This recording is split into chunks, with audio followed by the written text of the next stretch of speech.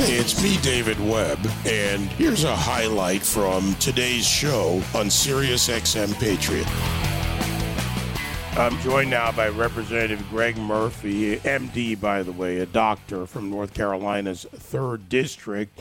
And our topic, the Camp Lejeune Justice Act, H.R. 2192, as proposed in Congress. Representative Murphy, great to have you here.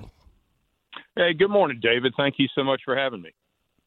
All right, so let's dive right in first, and just to summarize this, and I'll let you expand. But your act, co-sponsored by Matt Cartwright, a Democrat of Pennsylvania's 8th District, the Camp Lejeune Justice Act, would allow a member of U.S. Armed Forces and or their family members that were injured or died as a result of the contaminated water at Camp Lejeune to file under the Federal Tort Claims Act for fair compensation. Explain further what you seek to do with this legislation. Yeah, David, let me just give you a little background of this. From around 1953 to about 1987, enlisted service members, their families, military staff around Camp Lejeune drank, bathed in, and even cooked in contaminated water. This water had multiple chemicals, some of which maybe I can pronounce, triethylchloroethylene, and some of the other ones which we know are linked to cancer. And so the water supply of the base was contaminated for over a 30-year span, and sometimes the levels of these chemicals were 240 to 3,400 times what's permitted by safety standards. And sadly enough, there's evidence that the government was aware of this as early as 1963, but allowed it to continue. There is a quirk in North Carolina law that once the Navy threw up their hands with trying to find settlements, trying to deal with these individuals who had been exposed to and damaged by these chemicals, there's a quirk in North Carolina law. And so what we sought to do, and honestly, in true transparency, I was continuing on the work of my predecessor, Congressman Walter Jones, was to change the law such that these individuals who were exposed and were damaged could get their day in court. I, in fact, met with several of them this past weekend in Jacksonville, North Carolina, and they told me their stories, how so many chemicals affected them not only in neuromuscular diseases but in cancer, how they lost multiple members of their family, where you had spikes in certain types of cancers, which normally, just being a physician, you just don't see. And so now what we're doing is we're allowing these individuals to seek remedy in court. There's no guarantee. There's no guarantee we've found in their behavior. But our American judicial system allows people to have their day in court and plead their cases. And so now I'm very, very happy that this has passed the House, and we're working with partners in the Senate to make sure that they pass a similar bill and we can hand this off to the president. One would have to ask the logical question, and to your points about when this issue began. If the government knew for so long a time, and the government's a broad statement, so let's narrow this in. Who knew when, and why do you think it was allowed to continue? Well, sadly enough, David, I can't give you specifics as to who knew, but in the 1960s and early 70s, I think there was a lot of protectionist movement within the government that they were not very transparent. We have some of that problem and still exists today for sure. But back in those times, this government was anything but transparent. There were so many conspiracy theories, McCarthyism, and all those other things going on, where I think that they thought country above individual. And I don't think that's the way the American judicial system should work. I'm not I'm a physician. I'm not all about frivolous lawsuits, but these people have merit.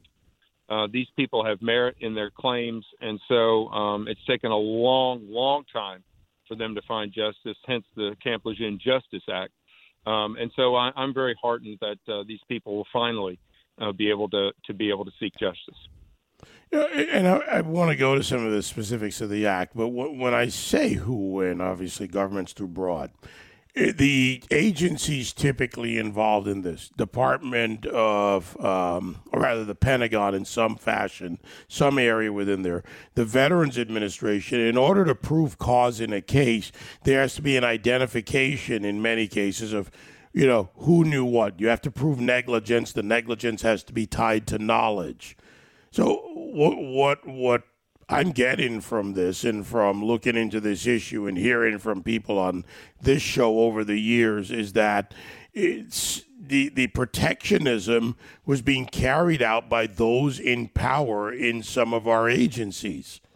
Well, without a doubt, David, and this is one of the sad facts. You know, we often talk about the swamp being the elected officials. So much has to do with those in the agencies, those who have been lifelong bureaucrats who do anything that they can to continue their agendas rather than necessarily those of the elected officials. And so this is one of the problematic problems with problematic challenges rather with our form of government. But it is definitely, as we've been finding out for the last year and a half about the FBI, the DOJ, and some other things, that agency people oftentimes have a lot more influence than elected officials. But here, I think this is a story of triumph of good over, I don't want to say necessarily evil, but it is evil when you're harming individuals, citizens of your own country, and not acknowledging this, or definitely not even changing patterns of bad behavior. So let's walk through this, Representative Murphy. The exclusive jurisdiction and venue is the Eastern District of North Carolina. So that will be the jurisdiction to file for any action. For anyone who brings the remedies as outlined in your bill, an individual who brings an action under this section for an injury, including a latent disease, may not thereafter bring a tort action pursuant to any other law against the United States for such harm. So it stays in that jurisdiction. There shall be no effect, I'll just summarize, no effect on disability benefits. That's important to many veterans. And in immunity limitation, the United States may not assert any claim to immunity in an action under this section, without going further. So those points are important for the person listening who says, I believe I was there, I have these issues now. How important is this? And, of course, the no effect on disability benefits is important because that's a fear among many veterans, whether it's dealing with hidden injuries or obvious injuries or otherwise, that you then end up affecting your disability. Yeah, definitely. And that's one of the parts where people don't have to be afraid. And there was some reluctance of some of the constituents about pursuing this because they were afraid that was going to be affected. And this is the great thing, that any member of the U.S. Armed Forces and or their family members that were injured or died because of this contaminated water are able to file. And they file, yes, in the Eastern District in North Carolina. And that's where we want things to coalesce, whether this turns into a class action issue or something. But there are certain disease categories that are affected. And we know this just by randomized, epidemiological studies where you have such a spike of incidence of a certain type of cancer, which is outside the norm. We found these things, with 3 Mile Island and some of the other places that we've had contamination in the past in this country. And when you have environmental exposures that lead to spike in certain disease states, well, it's fairly easy, even though you may have a cancer, and it's fairly easy to put folks in this different category and say, yes, you were one of those individuals, you were exposed, you have suffered from a cancer that way out of proportion has now occurred because of individuals who are on that base that we've seen, and thus have a much easier avenue to have a positive outcome in their case.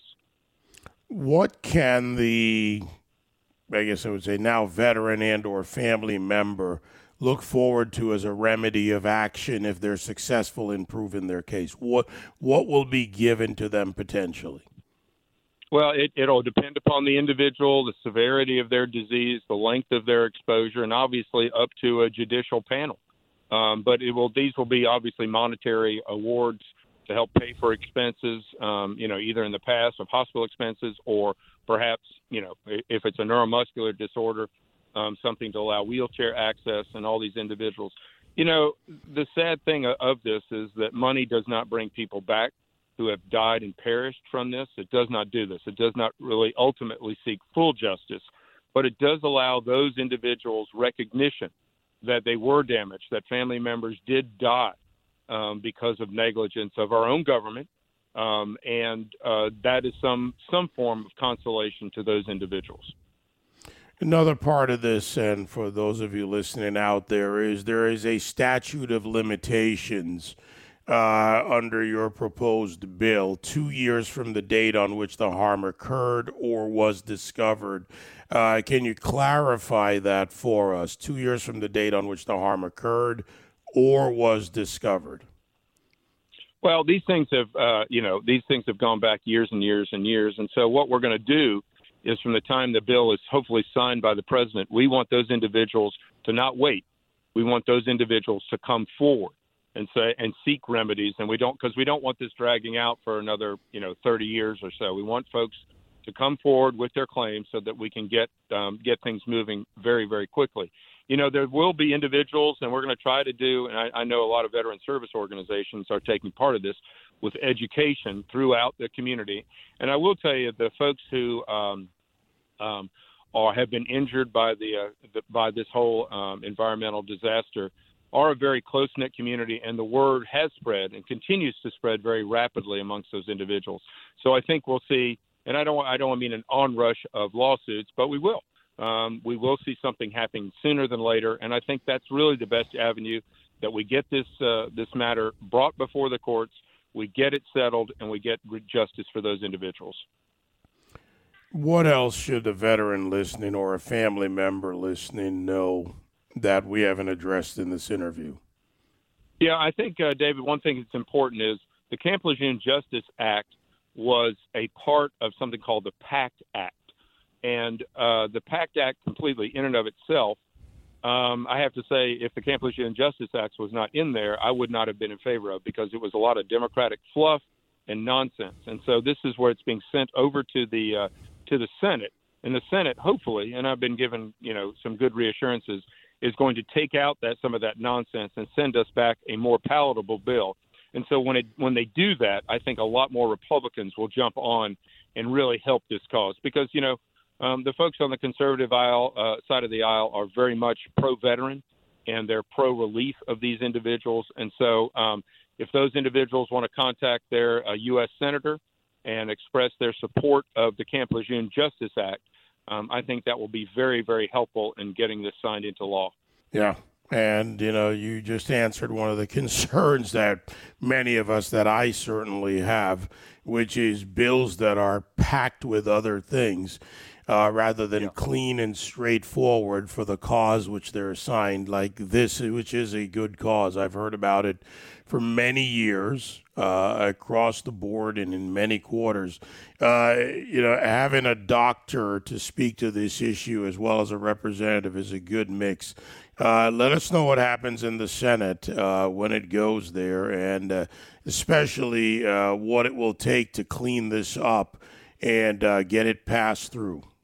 Great, David. Thank you for your assistance, and we'll keep you posted. And thank you for the opportunity to talk about a very, very important issue. Thank you, sir. Representative Greg Murphy, MD, North Carolina's 3rd District. And for those of you that want to look it up, it is the Camp Lejeune Justice Act, H.R. 2192. 5 pages, folks. You can read this for yourself. I always encourage you to do that. You can join me live on The David Webb Show Monday to Friday, 9 to noon East on SiriusXM Patriot 125.